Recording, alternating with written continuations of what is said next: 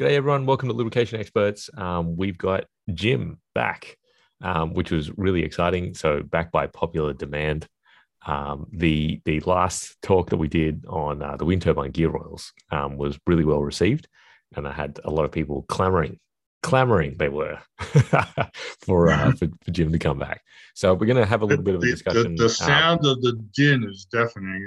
It's a stadium full of people. It's an empty stadium, but it is a stadium. We're going to talk first up on gear oils. Jim's got a lot of experience working with industrial gear oils and formulating industrial gear oils. So would be really good to get a lot of his insights on kind of like the behind the curtain of the industry, if you like. So obviously Jim needs no introduction, so we might just jump straight into it. Jim, just as a very maybe a fantasy question, let's call it. If you could design a new industrial gear oil today, you had a completely blank slate, and they said, make the best thing that you can. Where would you start, and what would you do? Wow. That's a pretty wide open question. Yeah.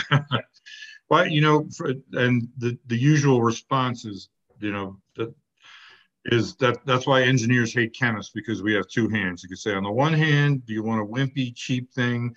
But on the other hand, you want something that'll last forever and even your grandchildren don't have to worry about, right? So which do you want, right? So I've always been of the opinion that you really want something that'll be as durable as possible, because you never know what's going to happen to a machine in service.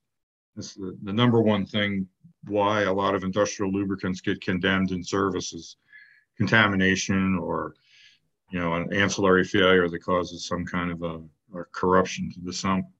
So the best hydrocarbons that I could grab, which would be metallocene PAOs as a base. I'm a fan of alkylated naphthalene. I'm a big fan of alkylated naphthalene. I saw your one podcast about alkylated naphthalene and why you love it.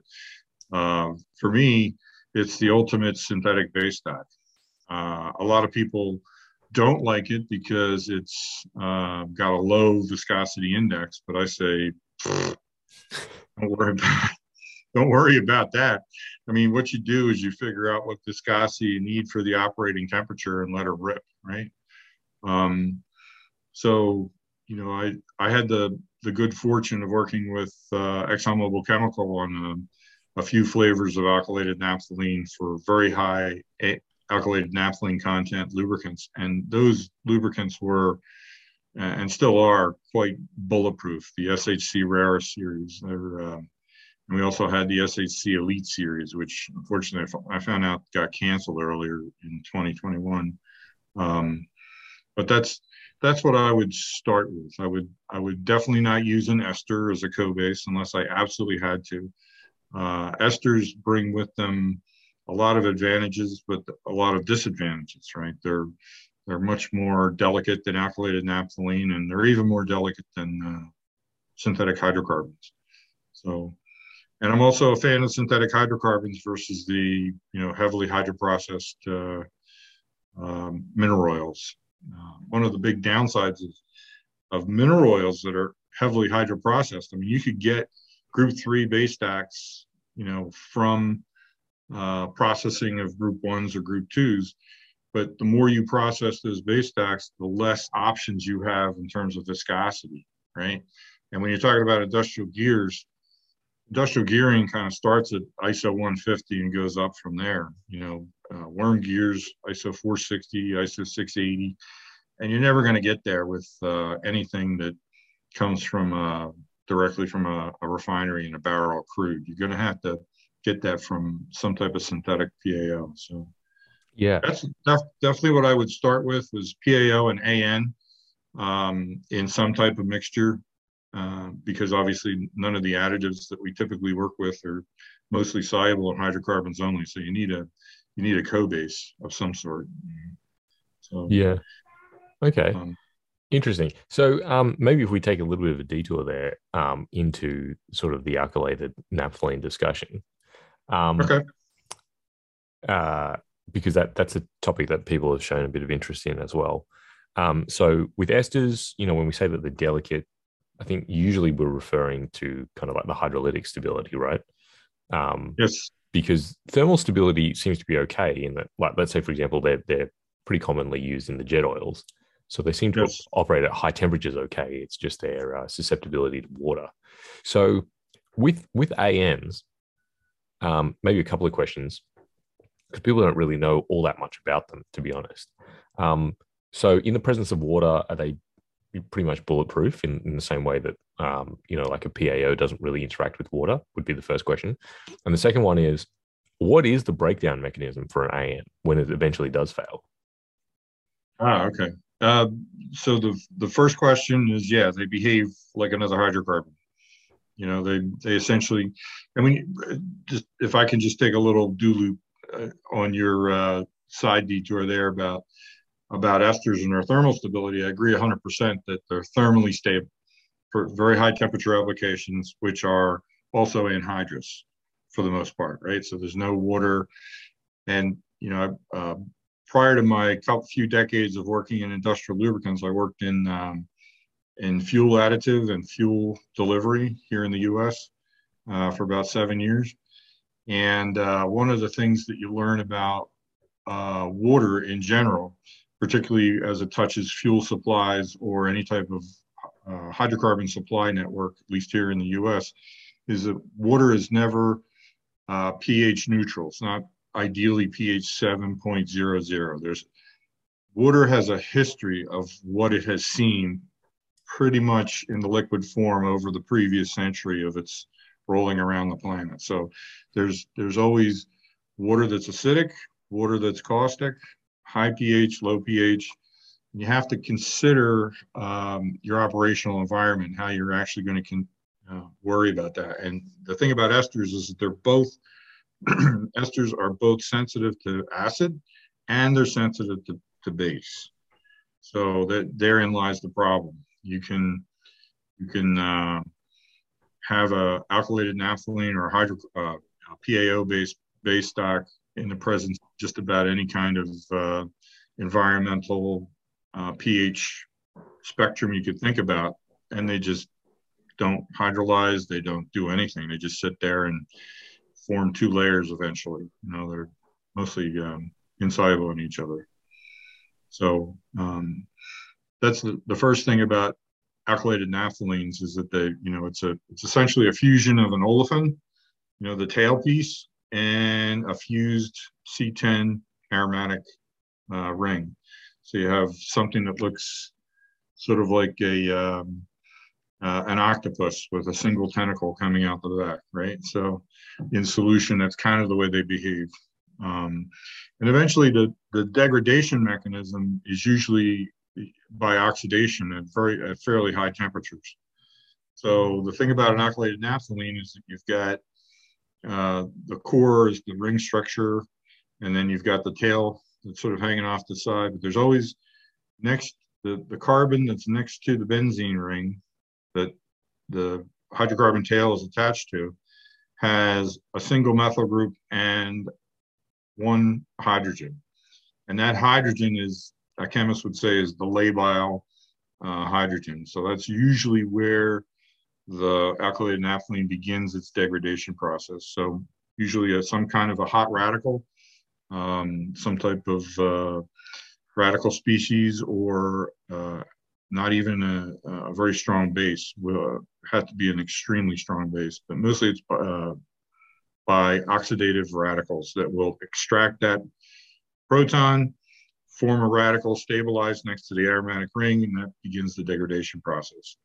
We actually did a bunch of work with the folks up in Clinton before I retired. And we actually looked at the alkylated naphthalene base stocks that Mobil had, and we analyzed the headspace above the solution as we slowly heated a solution of alkylated naphthalene, and then you'd analyze the gases that would come off in the presence of either nitrogen or in an oxidative environment. And by and large, that's what you see. You see the naphthalene come off, and you see the hydrocarbon pieces come off, and there's really not a lot that you tend to see before it begins to degrade. So that's one of the really elegant things about alkylated naphthalene relative to PAO or esters, is that when esters hydrolyze, they form two species of the acid and the alcohol, and with a hydrocarbon, you've got whatever those things look like. But with alkylated naphthalene, it fissions apart, and usually the two pieces are volatile, and they actually leave the either the reaction space, or they leave the operational conditions, which is kind of an elegant solution to a lube that sort of falls apart and doesn't leave any negative residues behind. So I hope that answers your question about why alkylated naphthalene decomposes at a very high temperature, and it decomposes in a fairly predictable way, so that the species that do generate tend to volatilize out. So. Yeah, that's really interesting, and I guess that points to a little bit about why it's becoming, more popular, not just in industrial applications, but we're starting to see it a bit more in engine oils too, right? And that makes sense, right? If it's relatively stable in the presence of water, and its decomposition pathway is not to form acids and alcohols like an ester does, then I can see that there's some certainly some benefits there. And like we talked about, I think in previous episodes here, I think the prevailing, let's say, opinion has always been that high viscosity index is better. And you even see that with the API categories, right? As you go from 1 to 2 to 3 to 4, VI increases. And that's really kind of a holdover from more or less the engine oils, where high VI is good, but in an industrial application where your gearbox is more or less operating in a very narrow temperature window, for 98%, let's say, of its operating life, do you really care about VI all that much? There are some caveats, like the northern tiers, very high latitude wind turbines, for example, or industrial applications, and where there's a lot of temperature swinging back and forth. You do have to worry about low temperature startup versus the actual operating temperature that you have to deal with. But I think you're right. 95 to 98% of the time, viscosity index really shouldn't play into folks' an engineer's decision about what to pick for a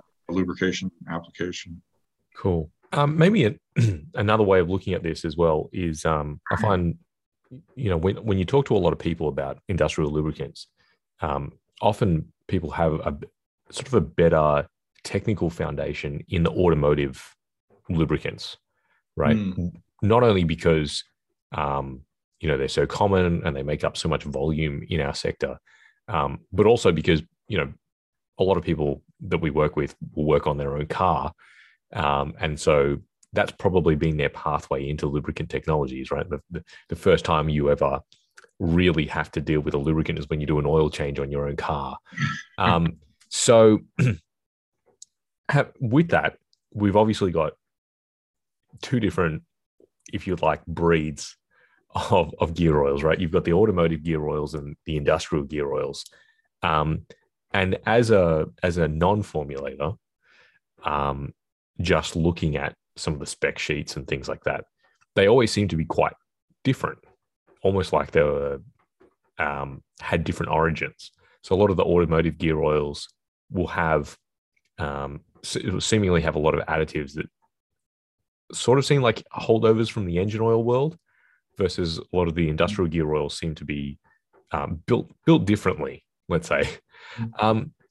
True. So why is that? And could you please help explain maybe some of the differences between them? The quick and dirty on that is that, the automotive formulating tradition, if you will, predates that of a lot of the industrial lubes formulating tradition. So they, the industrial lubricant formulation specificity really didn't start to evolve until the 1940s or 1950s. I actually had some of the pleasure to meet people who were way older than me when I was, before I had any of this gray hair, who were sort of the beginners of that bifurcation around World War II times of very specific industrial lubes. And industrial lubes at that time, in the 30s and 40s, 1930s, 1940 timeframe, they were very simple lubricants. They were essentially just lightly additized base stock for very specific applications.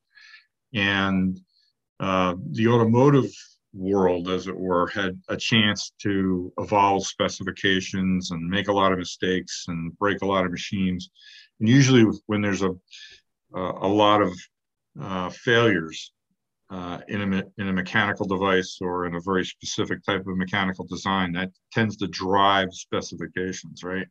And you'll see that with the automotive specifications. They look very odd compared to the very large machinery that is common to industrial lubricants today.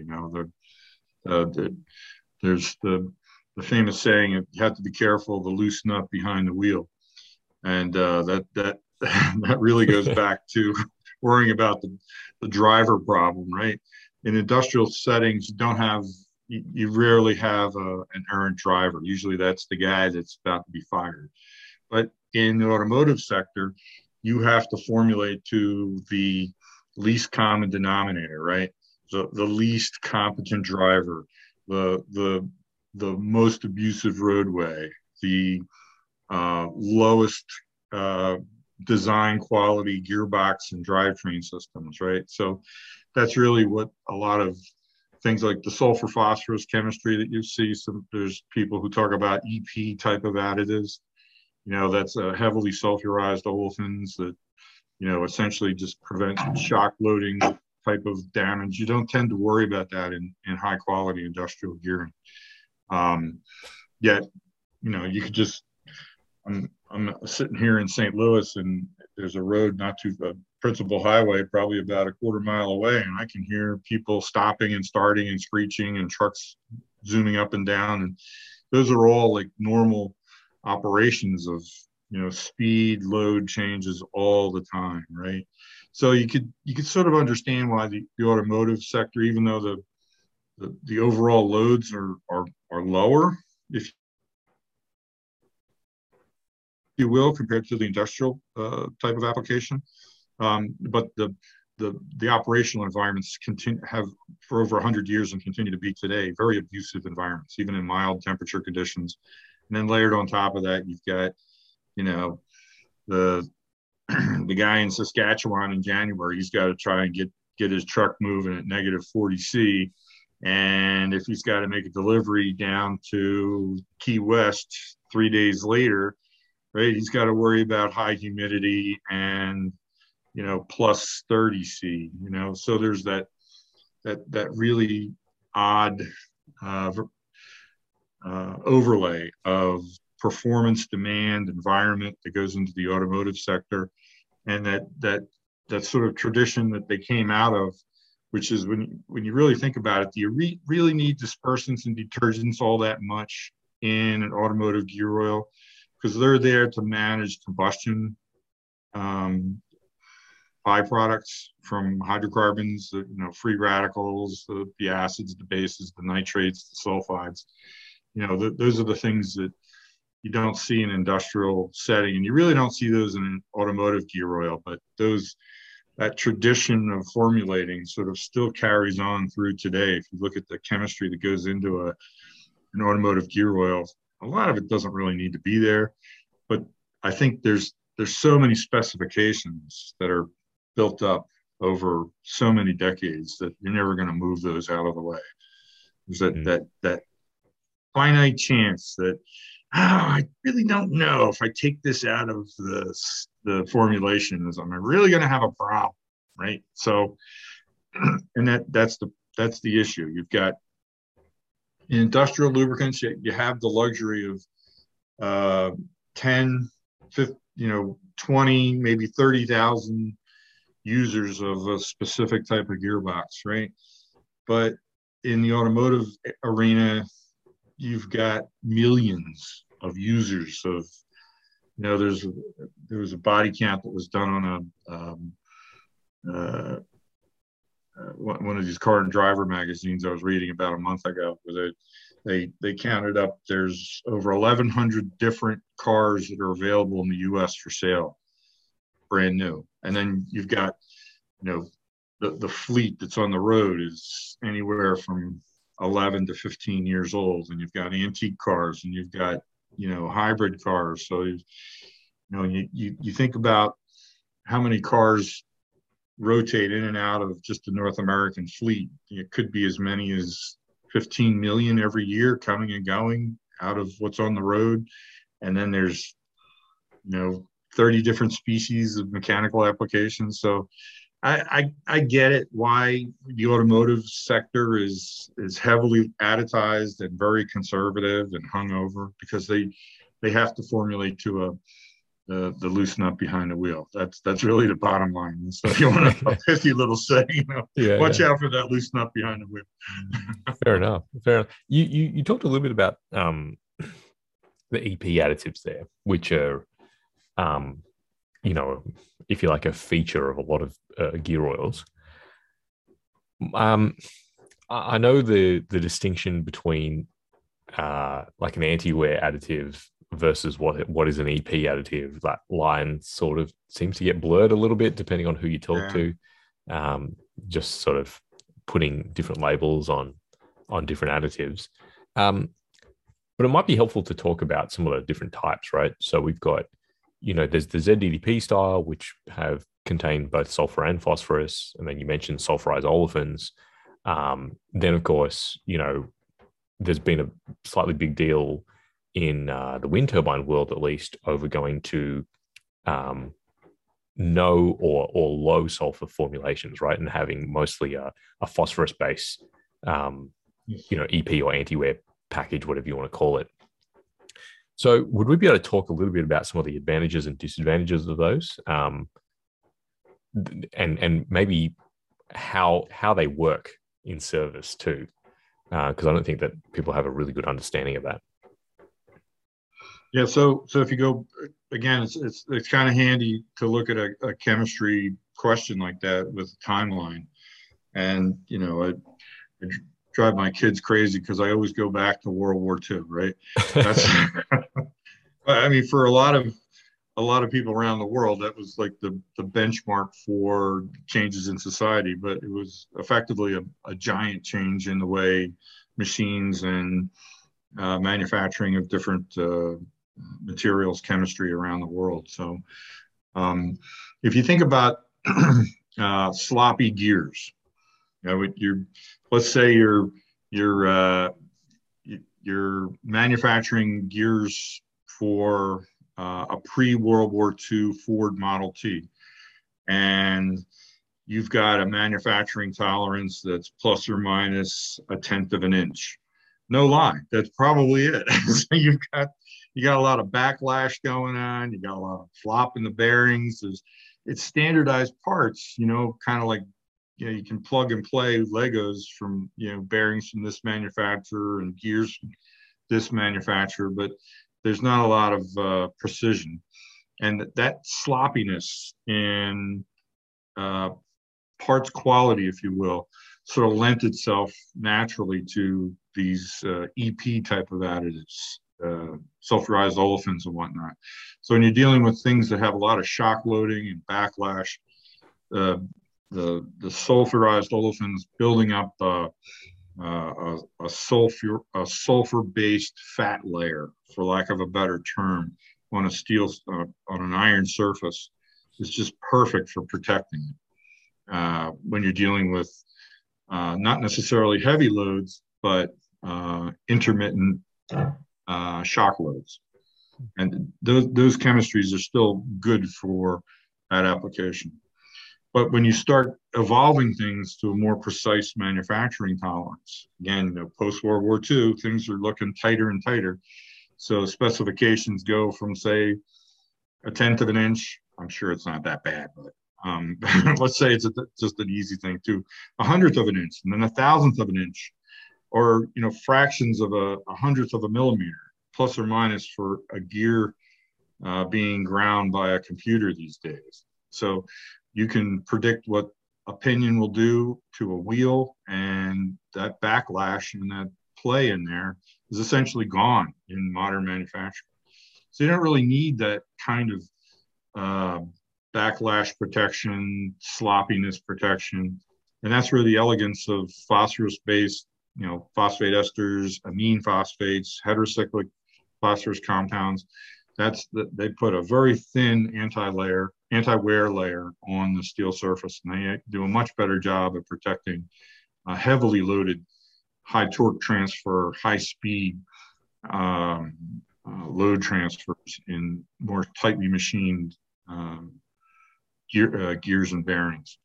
Now, when you talk about zinc dialkyl thiophosphate, ZDDP, that's an innovation that came during World War II as the ideal anti-wear additive that sort of one chemistry did it all and continued to do it all for decades and decades, and does it today. That's the go-to anti-wear additive. But it forms protective in the microscopic sense. It forms protective layers of glasses, if you will, that form very hard, patchy surfaces on top of steel. You can't see them with the naked eye. You really can't see them with a microscope. You have to, look for these things with very sophisticated type of instrumentation and analytic methods. These type of anti-wear layers are probably good for, say, 85% of most anti-wear protection. It's when you get into the very heavily loaded, very highly loaded gears where you're talking about FCG style scuffing protection. That's when you have a lot of sliding forces. That's where the ZDDPs kind of just don't function all that well. And you get into the more exotic phosphate esters and amine phosphates and whatnot. So in my mind, there's sort of three levels of chemistry to reach for. There's the phosphorus nitrogen compounds that you see in wind turbines that are really good for very heavily loaded gearing, very high precision gearing. And then below that, you'll find ZDDP style formulations that are broadly generic for a lot of things.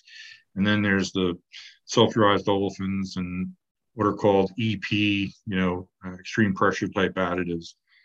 Those are for the more sloppy, crazy shock loading kind of systems. So, did that help at all? Yeah, that was really good. And there's actually quick and dirty. Yeah. Just a quick and dirty sort of overview. Yeah, no, that's great. And there's maybe a couple of questions I'd like to tease out from that, because you mentioned FCG testing, and then we also talked about the sulfurized olefins, and so there's questions I've got about compatibility with metals and things like that about that. But maybe if we touch on the FCG testing first, as an end user of a lot of these lubricants, I think most people's exposure to FCG testing is just what they see on the spec sheet, right? So, they'll see fail stage, whatever, 10, 11, whatever it is.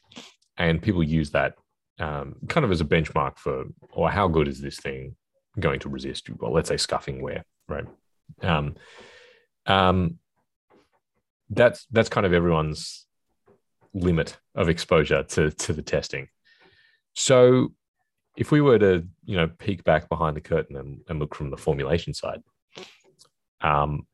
what is the benefit of FCG testing? Are we all doing it just because it's become an industry benchmark, or is it helpful to inform the formulation?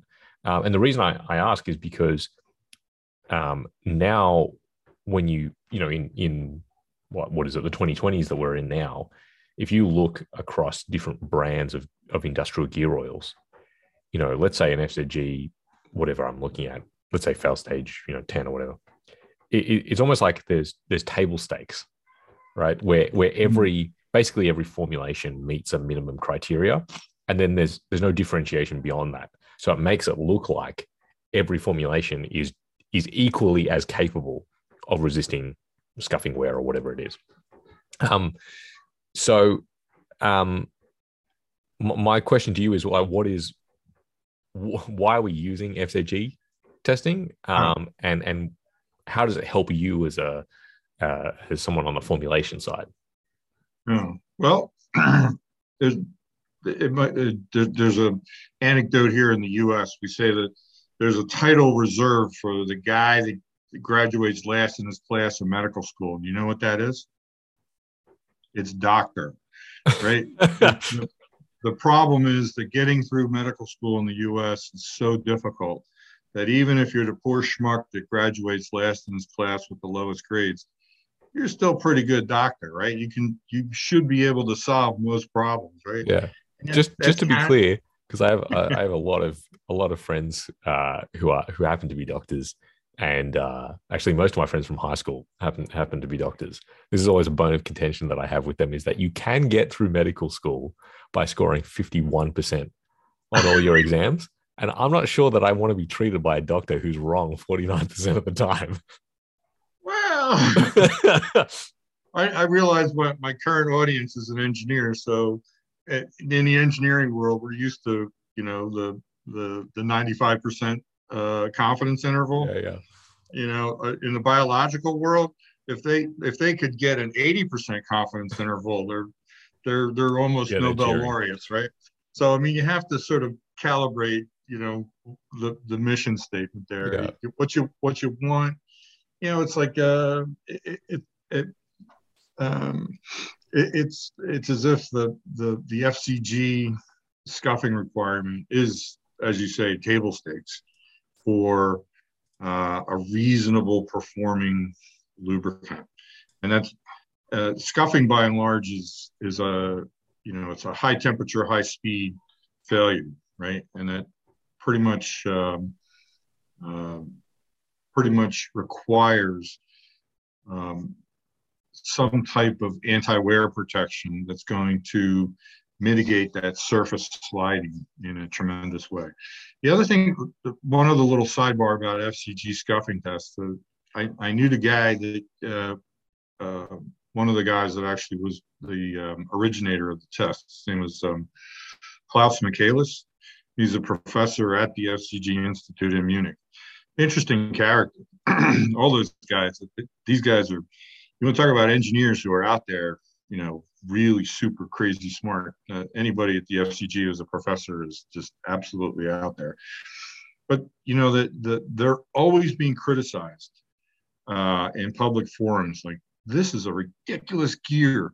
This is an absurd operating condition. How could you possibly think that any engineer in their right mind, how could you teach engineering at a prestigious school like this and get away with selling these gears for $1,000 a pop, for something that's about the size of your fist?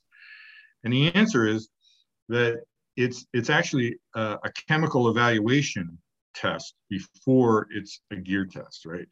So, and you run into that problem with the FCG micropitting test as well. Micropitting gears are ridiculous. They have crazy kinds of root profiles that nobody in their right mind as a gear designer would put out there as something that's reasonable. But it is a gear test, right? So you're evaluating chemistry in the presence of a real gear operating in a real gearbox, right? So that's the intersection of the two things. You're not dealing with some crazy little pin on disc or, ball on ball or a 4-ball test, you run the risk of when you isolate the tribological problem too much, it moves away from the actual interference with all the other variables that are operating in a particular application, like a gearbox, for example. And that's one of the things to keep in mind about the FCG test is that it's in its stripped out form, it's still a pair of gears spinning around, in a gearbox under controlled temperature and load conditions. So at least you have the table stakes, you have the minimum standards to which you can point your finger at and go, you know, if I didn't get an FCG fail stage 11, then chances are it's not going to work well in that little Toyota over there, or that gearbox in General Electric's, steel mill application, or whatever it is, right? So it's one of those specifications that's almost like a quacks like a duck. All ducks quack, right? Quack. Oh, that's not a bear. Quack. That's not a sea lion. Quack. That's not a howler monkey. You got to have something in your list of specifications that says, does it quack like gear oil, right? And the answer is that it doesn't quack like a gear oil. It has an FCG scuffing load specification, right? So, and you can look at any kind of hydrocarbon like that, like jet fuel. Jet fuel is an example, the most fungible hydrocarbon on the planet. And a drop of jet fuel coming out of a refinery in Paulsboro, New Jersey, looks the same as a drop of jet fuel coming out of Adelaide, down under, right? Why? Why is that? Because the specification list has got 32 things on it, and those 32 things are, as tight as an eye of a needle, right? So that when you specify something, that your table stakes do more than just assure your ability to sit at the $10 table or the $1,000 table at the gambling hall, right? It assures that you know what you're doing in terms of what a gear oil is or what a jet fuel is, right? So to me, the FCG test, it is table stakes to get you to like stage 11 or something like that. But like with wind turbine oils, they are all past stage 14. Each stage is 20% more load than the previous stage, right? So if you look at a stage 14, that's almost double the load of stage 10. And there's some discussions there. The FCG Institute is going to go beyond stage 14 at this point to assure, higher and higher loads.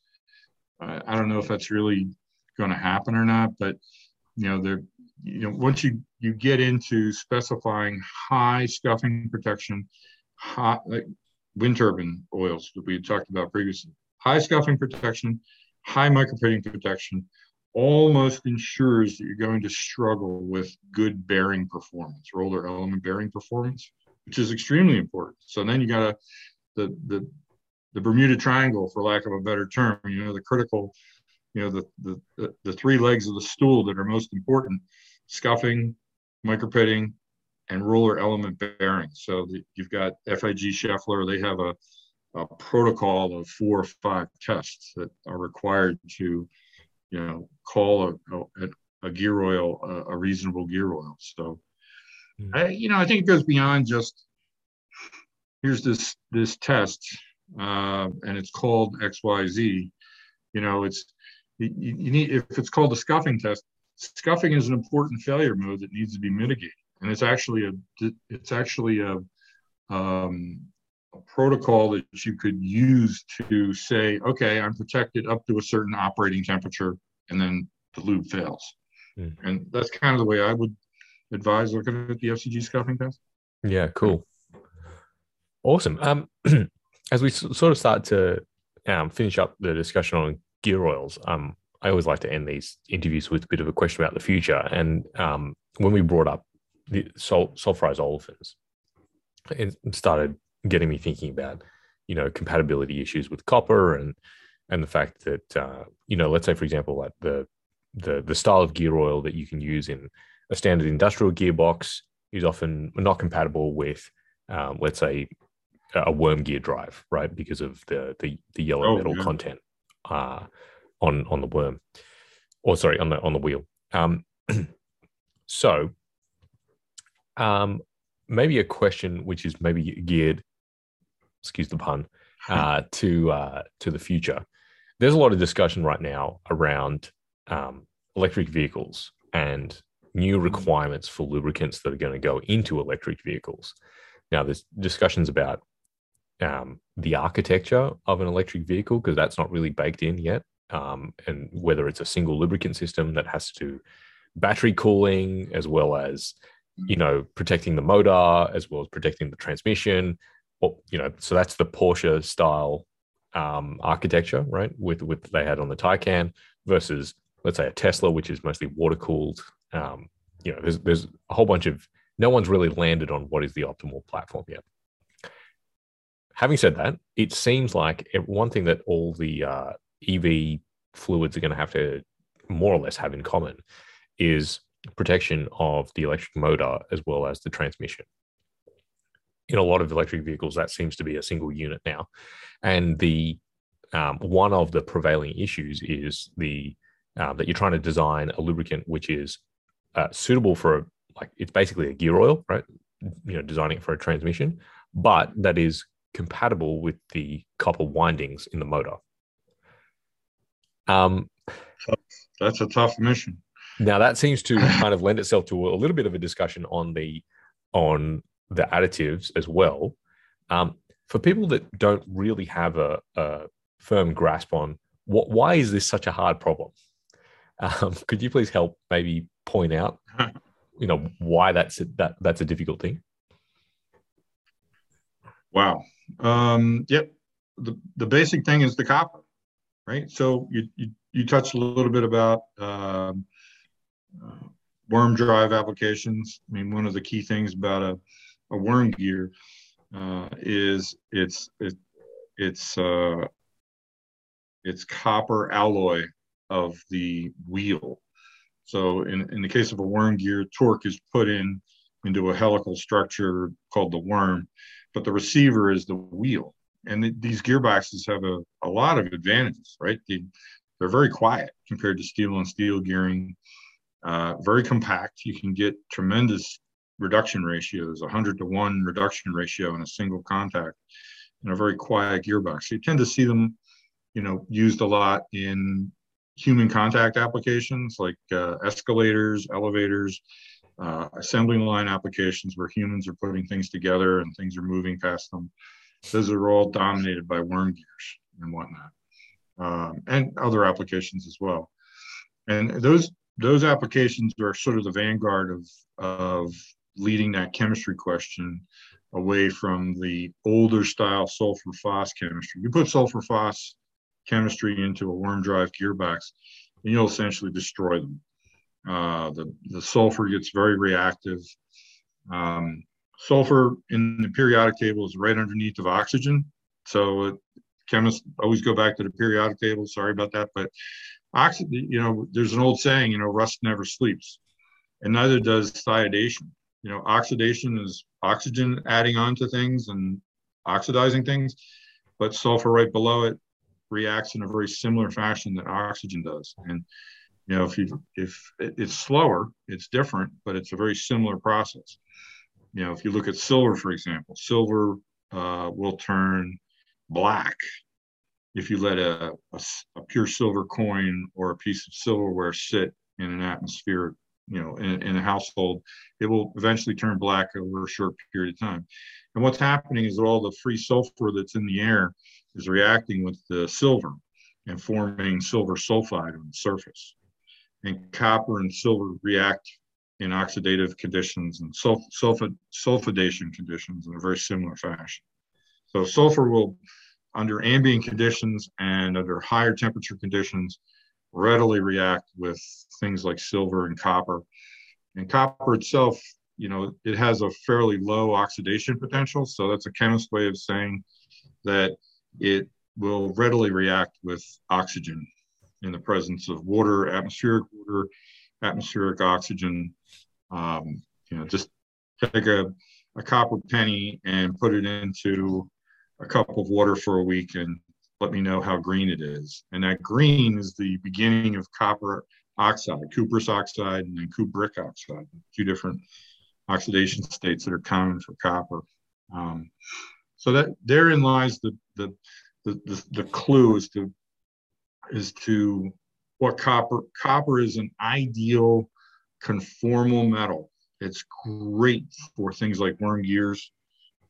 My phone is doing funny things here with one of my children in New Jersey is having a fit. So sorry. So copper will readily react with sulfur, and copper also readily reacts with oxygen. In fact, the copper is not found in the environment unless it's in the +2 or +1 oxidation state, right? So you look at the famous American image of the Statue of Liberty. You know, when the Statue of Liberty was brand new 150 years ago, it looked like a bright copper penny. But sitting there in the harbor, it's turned green, right? So that's copper oxide forming on the surface. And all copper will do that in the presence of atmospheric conditions. And you put it in an electric vehicle, copper is a perfect conductor. It's a relatively inexpensive wire, right? If you really wanted to make a great wire, you'd make it out of silver, but then that's 10 times the cost, right?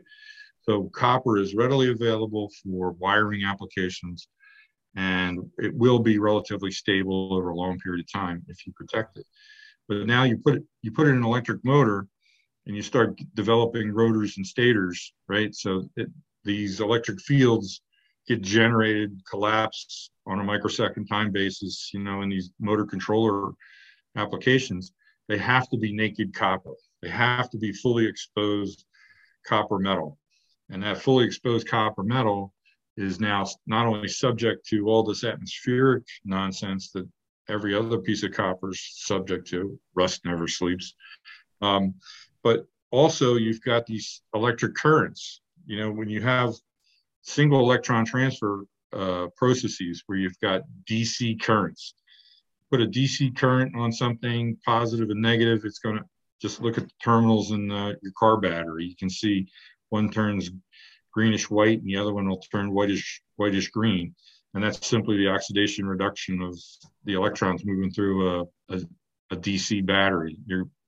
Most automotive applications are DC. Now, when you deal with electric vehicles, they have an AC/DC, you know, who knows what the protocol is with electrical generation and these different things. So when you start throwing in stray currents that are doing work in an electromechanical device with exposed copper, now all of a sudden you've got a recipe for disaster. It's another problem that has to be mitigated for lubricant folks. You know, you've got to figure out a way to not only protect, like we've done for a century now, protecting bronze, roller element bearings, cages, wheels, and worm gears. We've figured out how to do all these things.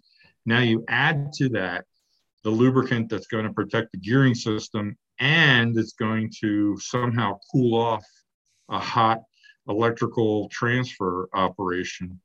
That's a whole nother mission for the chemistry to do, right? You've got all these, as a chemist, I look at the copper in these electric vehicle systems. I see all this electric current going back and forth. To me, I see electrons moving like a swaying breeze on a grass field of electrons moving through these wires, doing all these different things inside of an electric vehicle. And you've got the overlay of all the normal jobs that lubricant's supposed to do for that motor or gearing system. And therein lies the problem, is that copper is a very sensitive metal. And now you're putting it into not just the normal suspects of gearing abuse, but you're also putting a whole bunch of electrical demand on that copper in the presence of all this load and temperature. So you've got this swirling intersection of variables that have yet to be wrestled to the ground. As soon as there's a single configuration, you know, most children can look at a fish and say, that's a fish. It's not a flamingo, right? So once you decide what an electric vehicle looks like, you know, in terms of its anatomy, you know, all fish look like fish, and pretty much most of them are. So once the electric vehicle people become more like fish, then we can sort of figure out how to optimize the chemistry. But if you've got the Porsche methodology, you've got the Tesla methodology, you've got, what is it, LG, who makes the Chevy Bolt for GM here in North America. You've got a whole different kettle of fish going on with Kia and Hyundai. I mean, I try to read about these things, but as soon as I do, my mind blows up. I'm like, you could easily make a map of 7 or 8 different methods of using a DC battery to make this car go. And it's all the nuts and bolts of making the electrons and the gears do whatever they got to do. But my take on this is, keep it as simple as possible. The gearing systems, the automatic transmissions, the manual transmissions, all that's been known forever and ever. Isolate the gears from the electric motor, and then you can easily start to solve problems. Don't try to just smash it all together. That's one of the problems with a guy like Musk. He's I don't need that 100 years of wisdom from General Motors or Ford or any of these people. I'm just going to make a whole new car here in Southern California. Well, I don't know. Have you really looked carefully at a Tesla? The bodies are shit, right? They really don't know how to build the body of a car, and their recalls are through the roof. For most of it is build quality. They're getting that together, but it's the kind of thing where if you want to go faster and you want to go more reliable, use as much that's known that's already been worked out, before you start getting exotic with saying, if I only had this one lube that did everything. That's the problem with the Swiss Army knife, right? Swiss Army knives can do everything, but they do nothing perfectly. Yeah. Right. And therein lies the rub. You're never going to get a Swiss Army knife that you could perform an appendectomy with, right? You need a scalpel, right? Yeah. I'm just throwing out examples. No, maybe I'm rambling too much. No, that's great. Well, that seems like a great place to stop the gear oils discussion. So Jim, really appreciate your time, and Sure. we'll obviously talk soon. Yeah, electric vehicles, man, that's going to be fun for chemists and engineers in the next 2 decades, man. That's going to be an exciting place to be. Yeah. So buckle your seatbelt and plug in your battery.